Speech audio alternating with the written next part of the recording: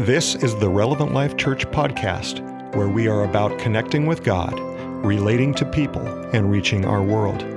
Tune in as our church goes through this week's teaching in God's Word. Praise the Lord. Please indulge me this morning as I'm going to be drinking some liquid as we go through. I have been battling sickness this week, but I am victorious. God is a healer, amen. And I'm thankful for that. I have a staff that was willing to step in and preach, and I wanted to preach this message and didn't want to put undue expectation on them as well. So, excuse me. They're gonna get me monitored back there, but glad I wore pockets because I got all these things that I'm going to be pulling out today. It's me and my Barney bag or something like that. Love where you live. Do you love where you live? Awesome.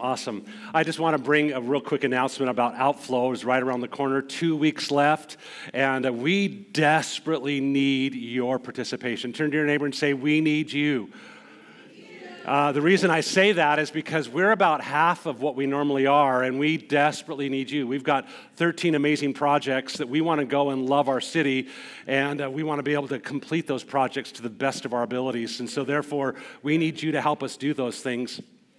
And so please sign up, get on there this week and sign up for one of the teams. We're coming to a wind down of Love Where You Live. I preached today, and then next Sunday is a TED Talk where we all are going to come as staff. We're going to come and share different things about this series, and then we're done with the series. But how many know that even though the series might end, it doesn't end our call? It doesn't end the direction of where God's taking us. And we've been asking this question in Love Where You Live. What would happen if each of you really began to love where we live? What would happen if each of you began to love where we live? I'm holding my Bible here because before I do this, how many got your Bibles this morning? Lift them up high. I love this. We're going to be going to the book of Jeremiah. Everyone say Jeremiah. Jeremiah is in the Old Testament. It's one of the major prophets. If you've turned and find Psalms in the middle of your Bible, you're going to go five books closer to the New Testament, and that's Jeremiah. And so if you want to get there and put your finger in there while I'm doing some review this morning, we will get to the book of Jeremiah in just a few moments. But love where you live. What would happen if each of us really loved where we lived? And that's been this pressing question that we've hopefully is haunting you. Hopefully we've haunted you. Hopefully it's in your dreams. Hopefully that when you think about the city of Salem going, do I love where I live?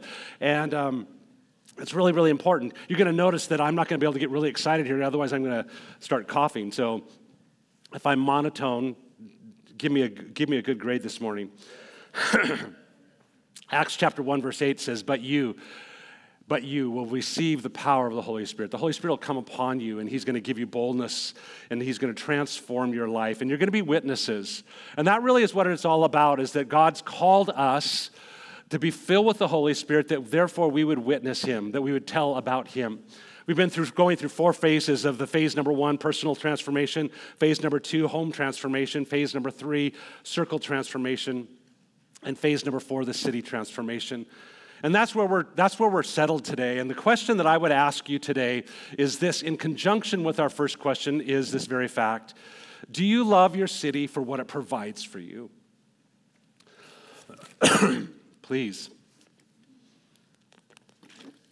Do you love your city for what it provides for you? Do you love your city because of how you benefit it? Do you love your city because you like the mayor? Do you love your city because of the city council? Do you love the city because of the climate?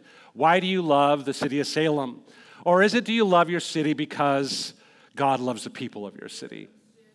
And that really is what it comes down to this morning, is do you love the people of this city? Today I've entitled this message, Do Something. Turn to your neighbor and say, would you just do something? Come on, would you just do something? Get some attitude in it. Would you just do something? Do you ever feel like that with somebody? As you're looking at their life and they're just like a couch potato and you're going, no, don't look at your spouse right now. But would you just do something? Would you just do something with your life? You know, when I think about that statement, I think about, would you just do anything? Would you get up off your rear and do something? Don't just sit there. Don't just be a bump on a log. Do something. Do you ever feel that frustration sometimes in life? Just do something. And sometimes that frustration can be directed at yourself. Today I'm going to date myself. I'm going to give you a song from 2012. Probably one of my favorite contemporary Christian singers was Matthew West. Still sings today. I mean, if you know Gobble Gobble 1, Gobble Gobble 2, he's still famous in our world today. Really deeply spiritual, if you want to think about Thanksgiving. But a song that he wrote and sang he titled it, Do Something. Do Something. It says, I woke up this morning, I saw a world full of trouble, and I thought, how did we ever get so far down? How is it ever going to turn around? So I turned my eyes to heaven, and I thought, God, why don't you just do something? Well, I just couldn't bear the thought of people living in poverty and children sold into slavery. The thought disgusted me, so I shook my fist to heaven and said, God, why don't you do something? He said, I did. Yeah, I created you. The song goes on to say, if not for us, then who? If not for me and you right now, it's time for us to do something.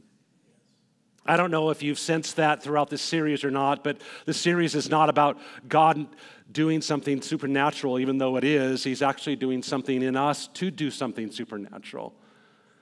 The whole process is that this personal life change, personal transformation begins with you. This loving where you live begins with you and morphs into something great, that God's power is in us and changes us to do something.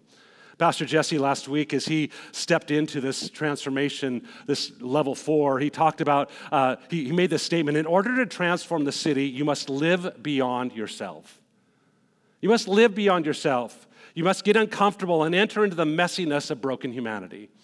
When I think about this concept, what a way to overarch this entire series, but what a way to overarch this segment, this circle, this phase. Enter into the brokenness of humanity. To enter into the brokenness of humanity, the definition as you begin to look at this, it means that you have to be present. You have to enter into something. You have to take up a place of residence. You have to reside in. You have to inhabit. You have to engage. And what I love about this is that we have someone that came before us in the New Testament who actually did this. Jesus came and he did something. In John chapter 1, verse 14, it says, and the Word became flesh and what? Dwelt. Everyone say dwelt. Dwelt among us, and we have seen his glory. The Message translation says this, the Word became flesh and blood and moved into the neighborhood. He entered into the neighborhood. He entered into the city. He became part of it. He broke it. He went into the messiness of humanity. When I talk about doing something, I'm talking about you first being changed by the power of the Holy Spirit. And the Holy Spirit being present in your life and flowing out of your life into the messiness of others. Because isn't it God's presence that came into your messiness and fixed your messiness? Do you realize today that you and I have no power to fix someone else's messiness? You and I have no power to change a person's life. We don't even have the power to change our own life. It's the power of the Holy Spirit that comes into our lives and changes us and helps us to be a change agent to others. Jesus moved in to the neighborhood. Jesus knew about the neighborhood. Jesus knew about the messiness. Jesus knew about the people. Jesus knew about the humanity that he created. And he says, I'm going to move in, I'm going to encounter, I'm going to experience, I'm going to set up my tent, I'm going to walk with them, I'm going to talk with them, I'm going to live with them. And the question I ask you today is this. Do you know about your neighborhood? Do you know about your city? Are you aware of the messiness that's out there because you've encountered the messiness? Or do you just know about the messiness because you've read about the messiness? Do you know about the brokenness of people because you've walked with broken people? Or do you just observe it from a distance as you're driving down the road? I want you to know today that Jesus did not just drive down the road. Jesus got into the messiness. And for us to love where we live, we have to do something. Everyone say, do something. So Salem is located in the heart of the Willamette Valley. Prior to it being named Salem, the area was called Chimiquity by the Native American tribe Kalapuya. Chimiquity means this meeting or resting place. Salem was founded in 1842 by Jason Lee, a Methodist missionary, and soon became the capital of the Oregon Territory in 1851. Salem is a form of shalom, that Hebrew word that we know as peace. The city was incorporated in 1857. Jason Lee is considered the father of Salem. Having established in a Methodist mission in Willamette University, the circuit rider symbolizes the frontier minister who rode horseback because of the distance between churches. What I want you to realize this morning is that Salem, Oregon, was founded on faith in Jesus Christ. Salem, Oregon has a powerful heritage and a powerful legacy, not just of what it was and what it could be, but based upon the foundation of Jesus Christ, that God does save. Facts about Salem that you might not be aware of. Salem proper had a population of 180,685 in the 2022 census. The metropolitan Salem area is the second largest in the state, combining Marion and Polk County with a population close to 500,000. The two leading candidates for the tallest building in Salem are the Salem First United Methodist, which is connected to Jason Lee, and our Capitol Center. This is a cool fact to me. This is what I think is so cool. As a survey was commissioned to figure out who was the tallest, the church's steeple is taller than the state capitol. Can I tell you what that says to me? Is that the name of Jesus is still higher than government. That in our state, it's the highest, in our city, it's the highest point. And we need to celebrate the highest point being Jesus. Salem is basically the center of the universe. It sits on the 45th parallel, which means it's the center between the North Pole and the equator. Willamette University is the oldest college in the American West. It had been established in 1842. Salem trees have won awards. The National Arbor Day Foundation has named Salem the Tree City of the USA, running the last 30 years. I could go on and on with facts. I could go on and on about all these different things. But what I want to ask you this morning is, do you know where you live? Do you know where you live? Do you know the people that you live around? Do you understand the culture and the context? Every city is unique, but one thing I do know for sure, because God's word tells us this, is that in Proverbs chapter 11, verse 11, through the blessing of the upright, a city is exalted, but by the mouths of the wicked, it is destroyed. Through the blessing of the upright, a city is lifted, a city is exalted, a city becomes this victorious thing, but by the mouths of the wicked, it is destroyed. And what we have to realize is that in every society, in every community, there is those that bless and there are the wicked. There are the upright and there are the wicked. We see it from the beginning of time, this tension, this battle that is there. The upright is said to exalt a city by the way that they live and by the way that they speak. And what we have to understand here is the Hebrew word here for bless is barakah, which means to bestow favor upon something by speaking well of it. Oftentimes we come back to the upright going that it's just by our lifestyle that we are changing, which is important. We see that in Scripture as well. But the blessing, the barakah, the words that we speak over our city either exalt the city or tear down the city.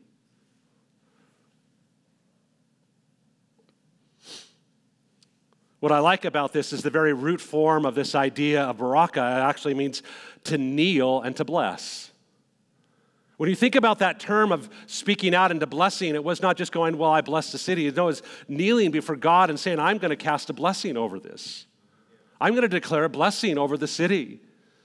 The wicked, as we go on to the second passage of Scripture, don't have this blessing. They only tear a city down with their actions and their words. They're called the wicked. The actual Hebrew word here is rasha, which means the criminally wicked.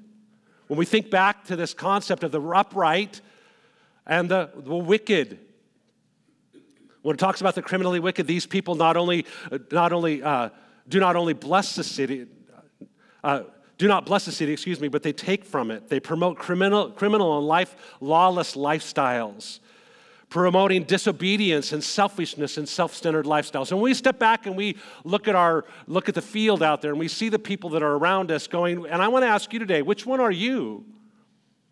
Are you an upright person who pronounces blessing on Salem? Are you a wicked that pulls from? I think all of us in our lives can step back and imagine our situations in our lives, and sometimes where we've resented our city, and sometimes where we've been thankful for our city. When we think of this idea of city in Scripture, it refers to the human settlement that was surrounded by a fortification or by a wall. Most ancient cities numbered only about 1,000 to 3,000 people, and it was a city because of the closeness, the proximity of people. The city brought people together.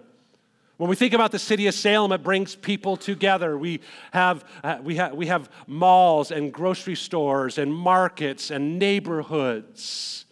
It's a gathering of people. Rick Warren said this: God has a vision for the city. His plan began in the Garden of Eden, and it ends in the city, the New Jerusalem. God has a relationship in every city. With compassion, he dispatches ministers, not just ministers on the platform, but ministers who will understand his heart toward the city and develop a vision for that city. Every city seems to have a personality or a soul with a mind and a will and emotions. Can I tell you, as I moved to Salem, Salem has its own mind, will, and emotions. God's created every city in a uniqueness that is there, but God understands our city. A minister who ventures into the city will touch its emotions and its mindset. To touch the city, you must understand God's view of the city.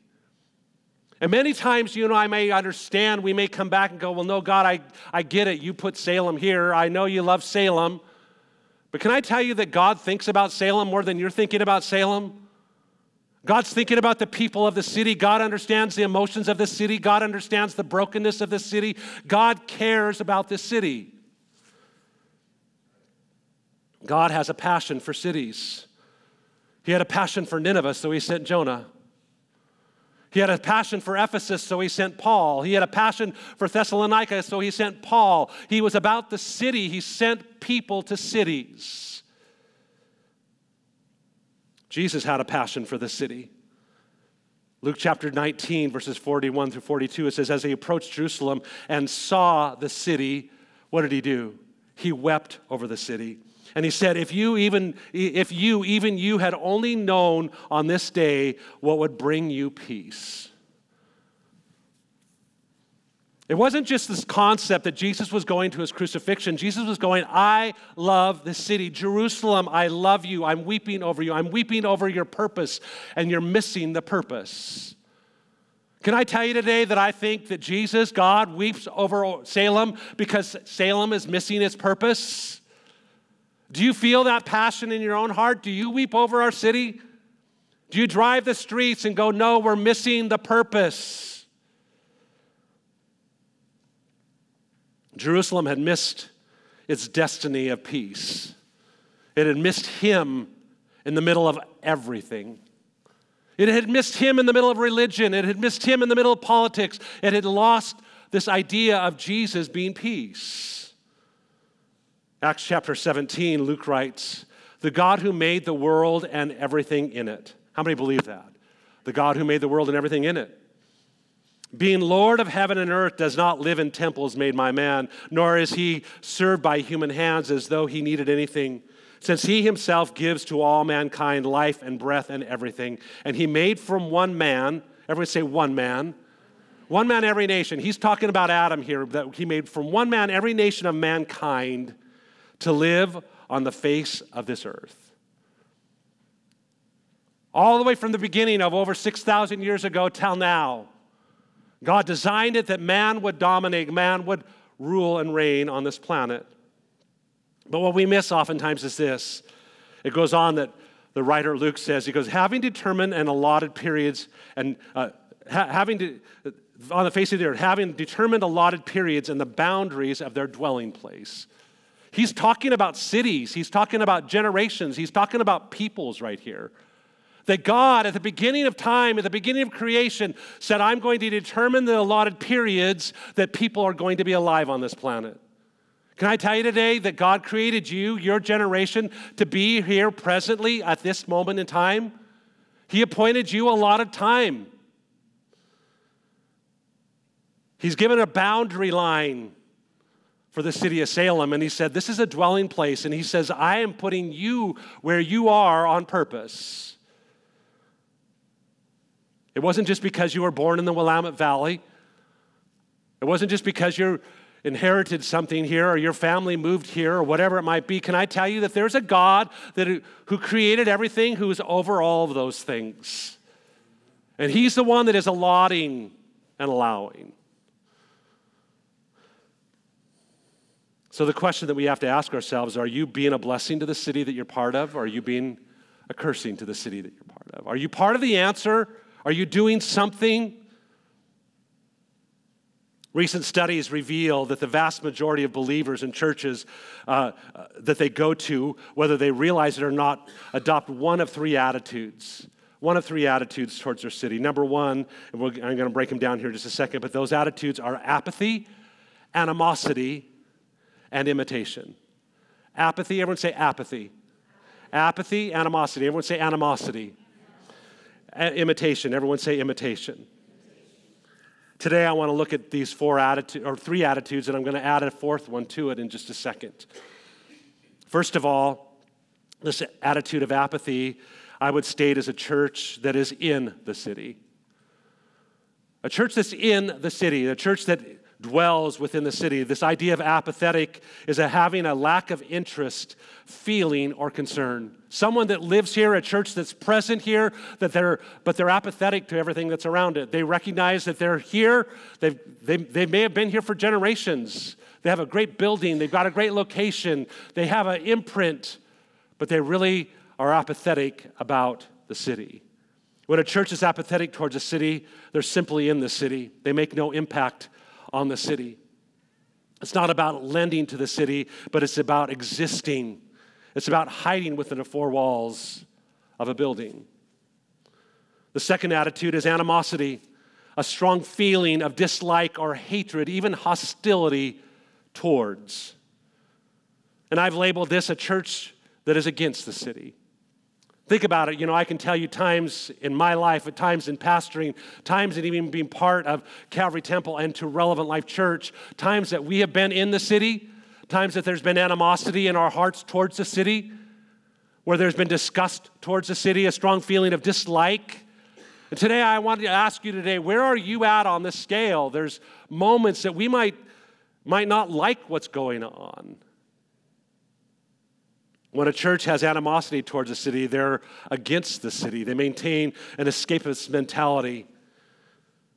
It's the mindset that the city is evil and the church is good. It's an us versus them idea. The third attitude is an attitude of imitation. This definition is to copy, to be the same as, to adopt the mindset of. And I've labeled this a church of the city. A church of the city, a church that says, I'm going to be like the city. I want the city to like me, so I'm going to be like the city, and I'm going to adopt their identity, and I'm going to look like them, and they're going to look like me, and there's going to be this idea of sameness. This imitation is a process of adapting or adjusting to a culture. And as we step back and we look at these three attitudes of apathy and animosity and imitation, we can immediately come to a quick synopsis to go, those are not what we want. How many recognize that today? We don't want to be apathetic. We don't want to have animosity towards Salem. We don't want to imitate Salem. God's word is very clear about all those things, but today I want to bring and spend the remainder of my message on this last point. That God's actually called us to be a church for the city. Not a church in the city, not a church of the city, not a church against the city, but a church for the city. Everyone say for. Say, I want to live for Salem. Come on, I want to live for Salem. We're going to look to Jeremiah chapter 29. If you're there, if you want to put your finger in it, I'm going to give you a little bit of background. Jeremiah was a son of the priest. He was a prophet. He wrote and he dictated this book of Jeremiah. Because of Jeremiah's lineage, he would have been raised a priest, though no record of his priestly service exists. Instead, God chose him to be a prophet to speak to the people of Judah on God's behalf. Jeremiah is actually one of the longest reigning prophets, longest living prophets, longest ministry of prophets that we see recorded in the Old Testament, spanning to 40 years. He saw the crisis of the city and downfall of Jerusalem coming, and he warned the people. The leaders refused to listen, however, telling Jeremiah to be quiet. But Jeremiah's worst fears materialized in 597 BC, when the invasion finally took place, and Jerusalem's most skilled artisans and craftsmen were deported from Babylon. Let's turn, if you would, to Jeremiah chapter 29. I just want to read some verses here. You'll follow along on the screen, but I don't have them all up there. But I'm going to start with verse number 1 of chapter 29. It says, "This is the text of the letter that the prophet Jeremiah sent from Jerusalem to the surviving elders among the exiles and to the priests, the prophets and all the other people Nebuchadnezzar had carried into exile from Jerusalem to Babylon." Skipping down to verse 4, "This is what the Lord Almighty, the God of Israel, says to all those that I've carried into exile from Jerusalem to Babylon. Build houses and settle down. Plant gardens and eat what they produce. Marry and have sons and daughters. Find wives for your sons and give your daughters in marriage so they too can have sons and daughters. Increase in number there, do not decrease. Also seek the peace and prosperity of the city to which I have carried you into exile. Pray to the Lord for it, because if it prospers, you too will prosper." Going on to verse 8, "Do not let the prophets and diviners among you deceive you. Do not listen to the dreams you encourage them to have. They are prophesying lies to you in my name. I have not sent them, declares the Lord." This is what the Lord says in verse 10. "When 70 years are completed for Babylon, I will then come to you and fulfill my good promise to bring you back to this place." Heavenly Father, today I pray that you would give me words and give me the ability, God, to communicate clearly this morning. God, these just next few moments. The setting, the Babylonians have seized Jerusalem.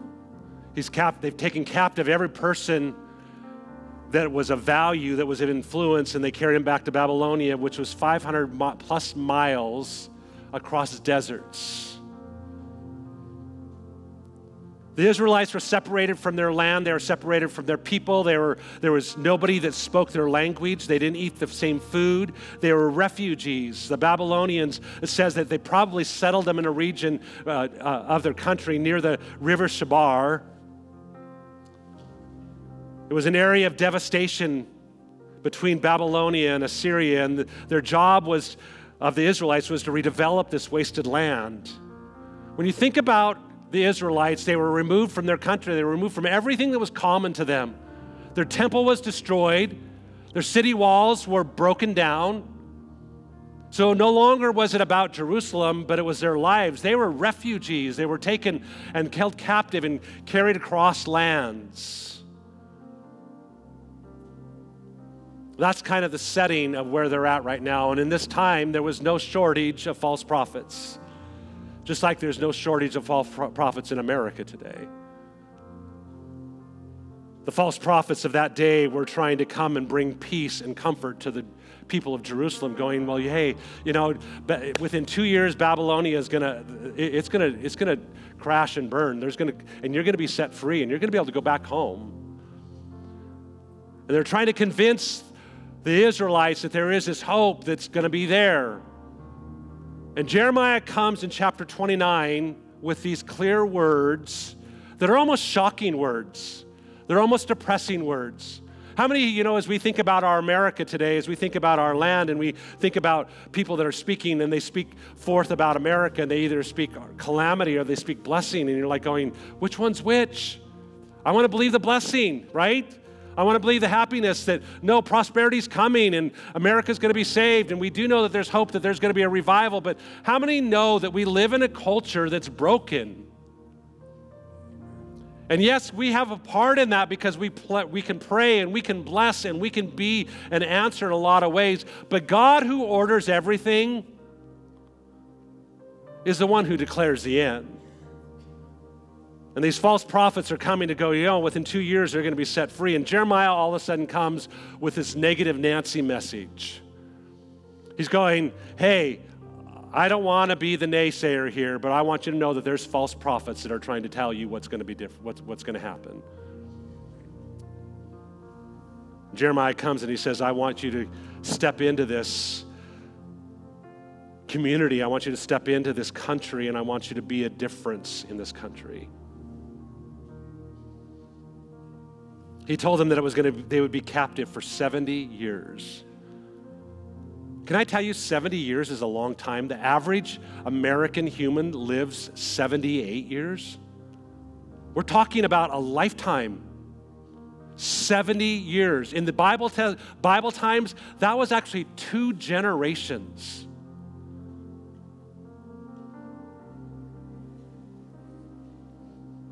God told the Israelites that he wanted them to move into the city, but he wanted them to continue to be his people. He wanted them to move into the city, but but not allow the city to get into them. He wanted them to be part of it, to build houses, to raise children, but not to lose their identity.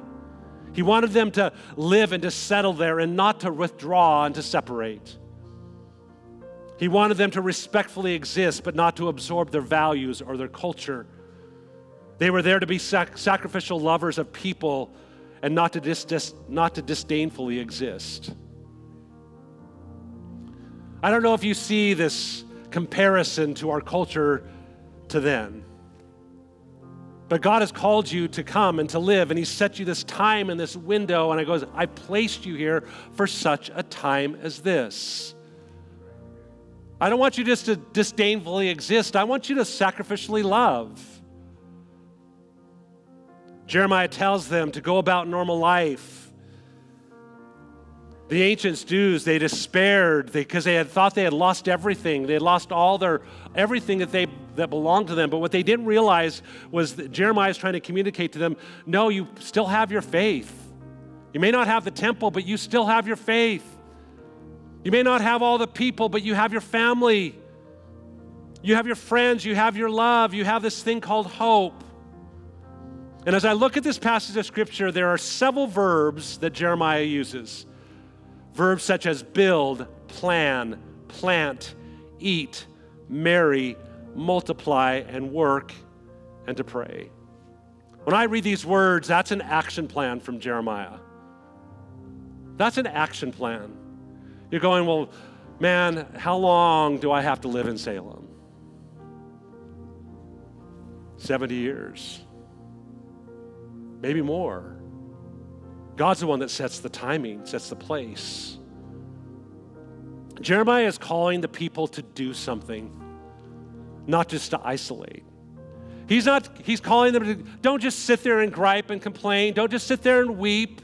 Don't just sit there and worry and wonder, going, oh, is there anything good? Is there anything good in Babylon?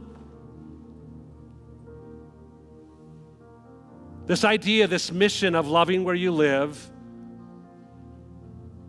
is this: to build, to plant, to marry, to multiply, to work, and to pray. How do you love where you live? You build, you plant, you marry, you multiply, you work, and you pray. But what are we supposed to do?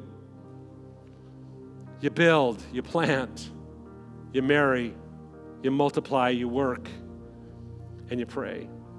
But how do we do it?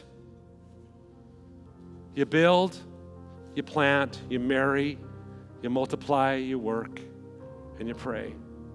How long do we do it? As long as it takes. As long as God's placed you in this city, as long as God's set you here, you're here on purpose. You have to enter in this idea of building. is to build homes. Jeremiah says to build homes and plan to stay. I don't know where you're at this morning, but do you have an escape plan, or are you here to stay? Do you have an escape plan? Are you thinking about what's next? Are you saying, God, I'm here for the duration, whatever it is that you have for me? This idea of building is to occupy, to set up, to make a life, to put down your roots, to develop your life around. Jeremiah comes with the next verb, and he says to plant gardens and eat food that they produce. He's saying, be faithful in the seasons of life. There's a practicality of it here because they had to plant food to eat so that they could survive, but he's going, don't just plant food to eat to survive, but be faithful in the seasons. How many know that there's many seasons of life? You're going to have the seasons of being a child, and the seasons of a teenager, and the seasons of an adult, the seasons of marriage, the seasons of having your own children, the seasons of having an empty nest, the seasons of becoming a grandparent, the seasons of golden years, whatever those seasons might be. And he's coming back and going, plant your gardens, be faithful to the season. Jeremiah comes back and gives another verb. He says, marry and have children. Make it your home. Make it your home. Do what you would do at home. Establish your home. Raise your children in the community. Let them be part of the impact in the community. Teach them what is right. Raise them on the understanding of God. He uses the next verb of multiply. Find them spouses that they may have, find them spouses that you may have many grandchildren. And I like this, do not dwindle away. I see the physical part of this, and I see the heritage part of this, but can I tell you that there's a spiritual heritage part of this? That we're called not to dwindle. Everyone turn to your neighbor and say, stop dwindling.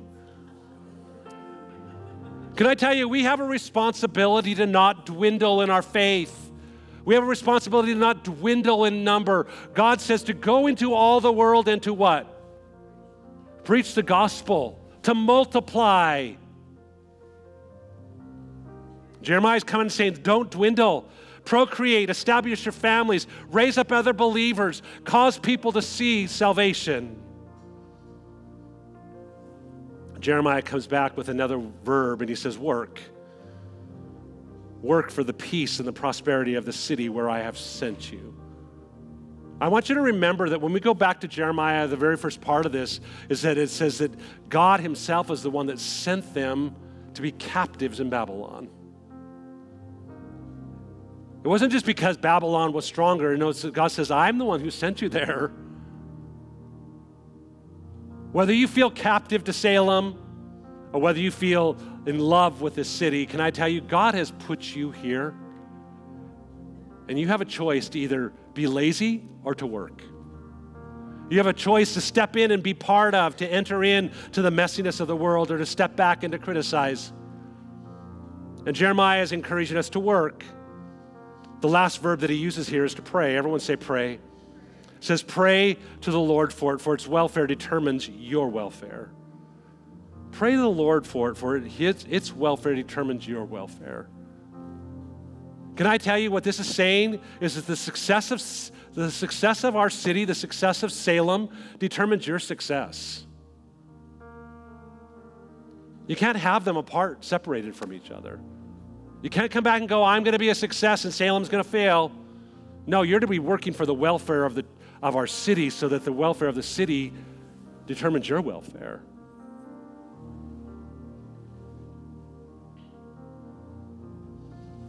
These verbs are ongoing, they're repeat. 70 years going on and on and on. You're to do all this without compromising. You're to do all this without assimilating or being transformed to their culture. All these areas take work, and they take prayer, and they take prayer, and they take work, and they take work, and they take prayer, and they take prayer, and they take work. 70 years of ongoing process. Love where you live. Pastor Kevin, how long does it take? He says, will you be faithful? Will you be faithful? Will you do these things? Jeremiah 29:7, probably the most important verses of this passage. And work for the peace and prosperity of the city where I have sent you into exile. Pray to the Lord for it, for its welfare will determine your welfare. The key to this verse here is the fifth word into it, and it's the word peace. This Hebrew word shalom, Salem, means so much more than we actually think it is. Usually we think of shalom or peace being something calm. Don't we just like calmness in our homes? Can we just have peace? I want calmness. We think about peace being the absence of war. But this Hebrew word shalom is so much deeper than just calmness and absence of war. This word shalom, this word Salem, is fully thriving and flourishing, complete wholeness and well-being.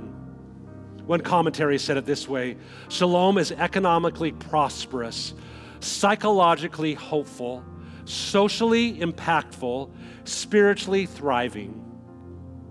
Think about that. I want to read that to you again. Shalom is economically prosperous, psychologically hopeful, socially impactful, and spiritually thriving.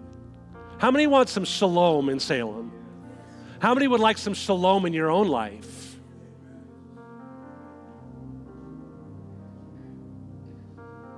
This idea of shalom is universal wholeness, complete health.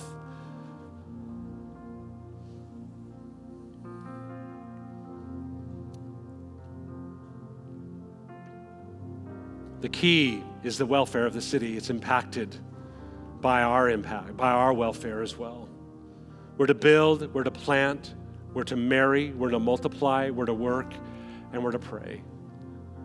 What do we do the next generation? We build, we plant, we marry, we multiply, we work, and we pray. What happens when we get discouraged? We build, we plant, we marry, we multiply, we work, and we pray. What happens when everything's going good? We continue to build, we continue to plant, we continue to marry, we continue to multiply, we continue to work, we continue to pray. The reality of this is this, that we can do all these work things, we can do all these activities, we can do all these verbs, but the reality is the most important one is the pray one. We've got to come and we've got to pray to the Lord of the city. I love this, to pray to the Lord of the city. This is not the city of Jerusalem. This is the city of Babylon. God is coming and saying, I am the Lord of the city. I'm the Lord, even though that you've been abducted, you've been taken, you're a refugee here. They are not my gods that are here, but I am the Lord of this city.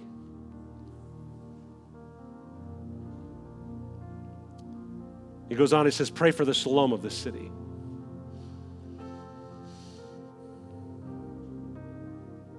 And what I realize is that God was trying to get the Israelites to a place of loving the people to pray for the people. Can I tell you, you don't pray well for people that you don't love? I don't pray well for people that I don't love, right? When you're angry at people, you're praying God's justice on them, right? Or you're praying God's judgment. God, would you just get even with? But can I tell you, when you have a heart of love, you pray out of compassion. You pray out of grace, right? You pray out of mercy. When you have a heart of love for people, you're gonna build differently. When you have a heart of love for people, you're gonna plant differently. When you have a heart of love, you're gonna marry differently. When you have a heart of love, you're gonna multiply differently. When you have a heart of love, you're gonna work differently. Think about it. The Babylonians had killed their friends, destroyed their city. They were justified in feeling angry. Salem may have taken something from you. You may feel justified in a behavior. Today, the call is for us to gain a heart of love and to pray for our city. This concept of pray is to weep over. When we talk about blessing, this idea of Jesus coming and blessing the city, of weeping over the city, blessing the city, speaking life over the city, kneeling before God and declaring blessing over the city.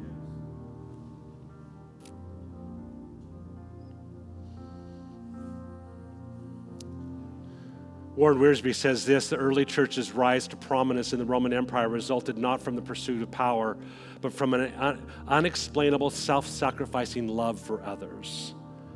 Their influence arose from the quality and consistency of their service, not the extent of their ambition or the strength of their network.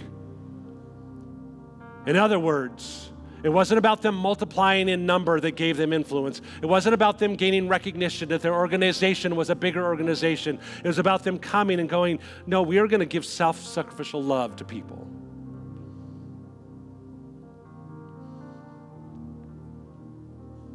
We need to build, to plant, to marry, to multiply, to work, and to pray. Matthew chapter 5 says this. Reading the Message paraphrase in verse 13. Eugene Peterson says, let me tell you why you are here. Let me tell you why you are here. You're here to be the salt seasoning that brings out the God flavors of this earth. If you lose your saltiness, how will people taste godliness? You've lost your usefulness, and will end up in the garbage. Verse 14, here's another way to put it. You're here to be light, bringing out the God colors in the world. God is not a secret to be kept. We're going public with this, as public as a city on a hill. If I make you light bearers, you don't think I'm going to put you under a bucket, do you?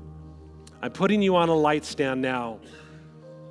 Now that I put you there on the hilltop on a light stand, shine. Everyone say shine. Keep open house. Be generous with your lives. Be open by opening up to others. You'll prompt people to open up with God, this generous Father in heaven. How do we shine the light? We build. We plant. We marry. We multiply. We work. We pray. We go about life. We bring God into our life and into our livelihood, and we become what God's called us to be in everyday life. Not to separate from, but to be part of, to enter into the messiness of our world, to enter into the messiness of life. The question I want to leave you with this morning is this: how can you work with God? How can you work with God? Not God work with you. What's God doing in our city? What is it that you need to get on the same page with God and not say, God, get on the same page with me? It's our hearts that need to be changed towards His heart. How can you work with God to build? How can you work with God to plant? You better be working with God to find someone to marry.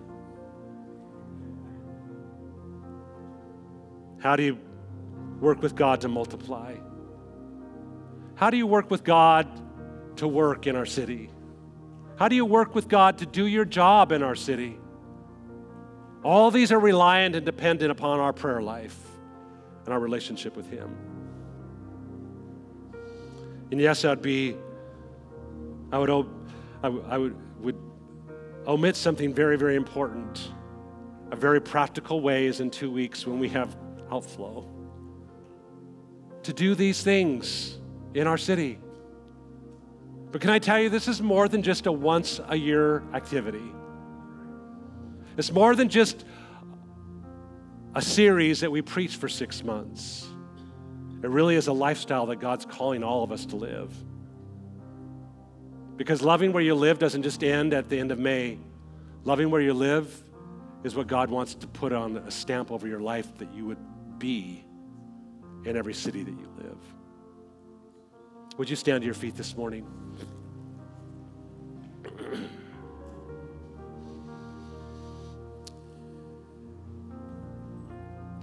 Would you just lift your hands towards heaven today?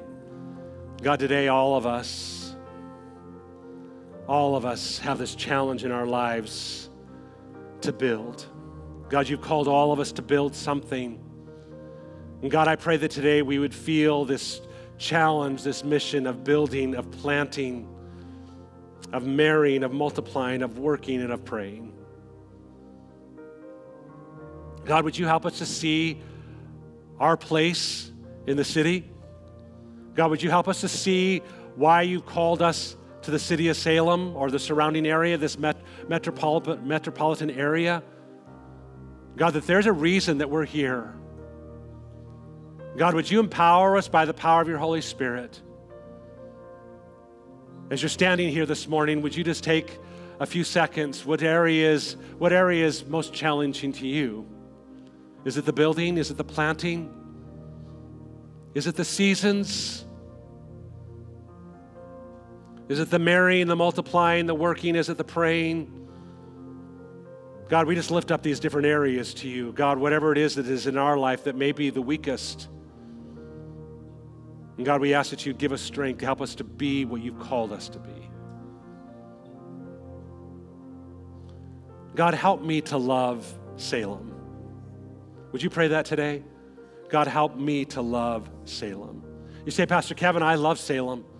Well, I want to ask you, do you love Salem like Jesus loves Salem? Because that's the category. God, help me to love Salem like Jesus loves Salem. And God, we thank you for it now in Jesus' name. And everyone said, amen, amen. Our prayer team's coming around the front. Would you let them pray with you today? They love prayer, they love you, and they love God, and they have power to do this. So would you let them pray with you today? God bless you. Make sure you sign up for Outflow. Make sure that our numbers go up. We need your help. We need your participation, and you will be blessed as well. Have an amazing week this week. God bless you. See you next Sunday. Here at Relevant Life Church, it's our mission to see people connect with God, relate to one another, and reach our world. This single statement drives everything we do as a church. Our hope is that today you were encouraged in this. Thank you for joining us, and have a blessed day.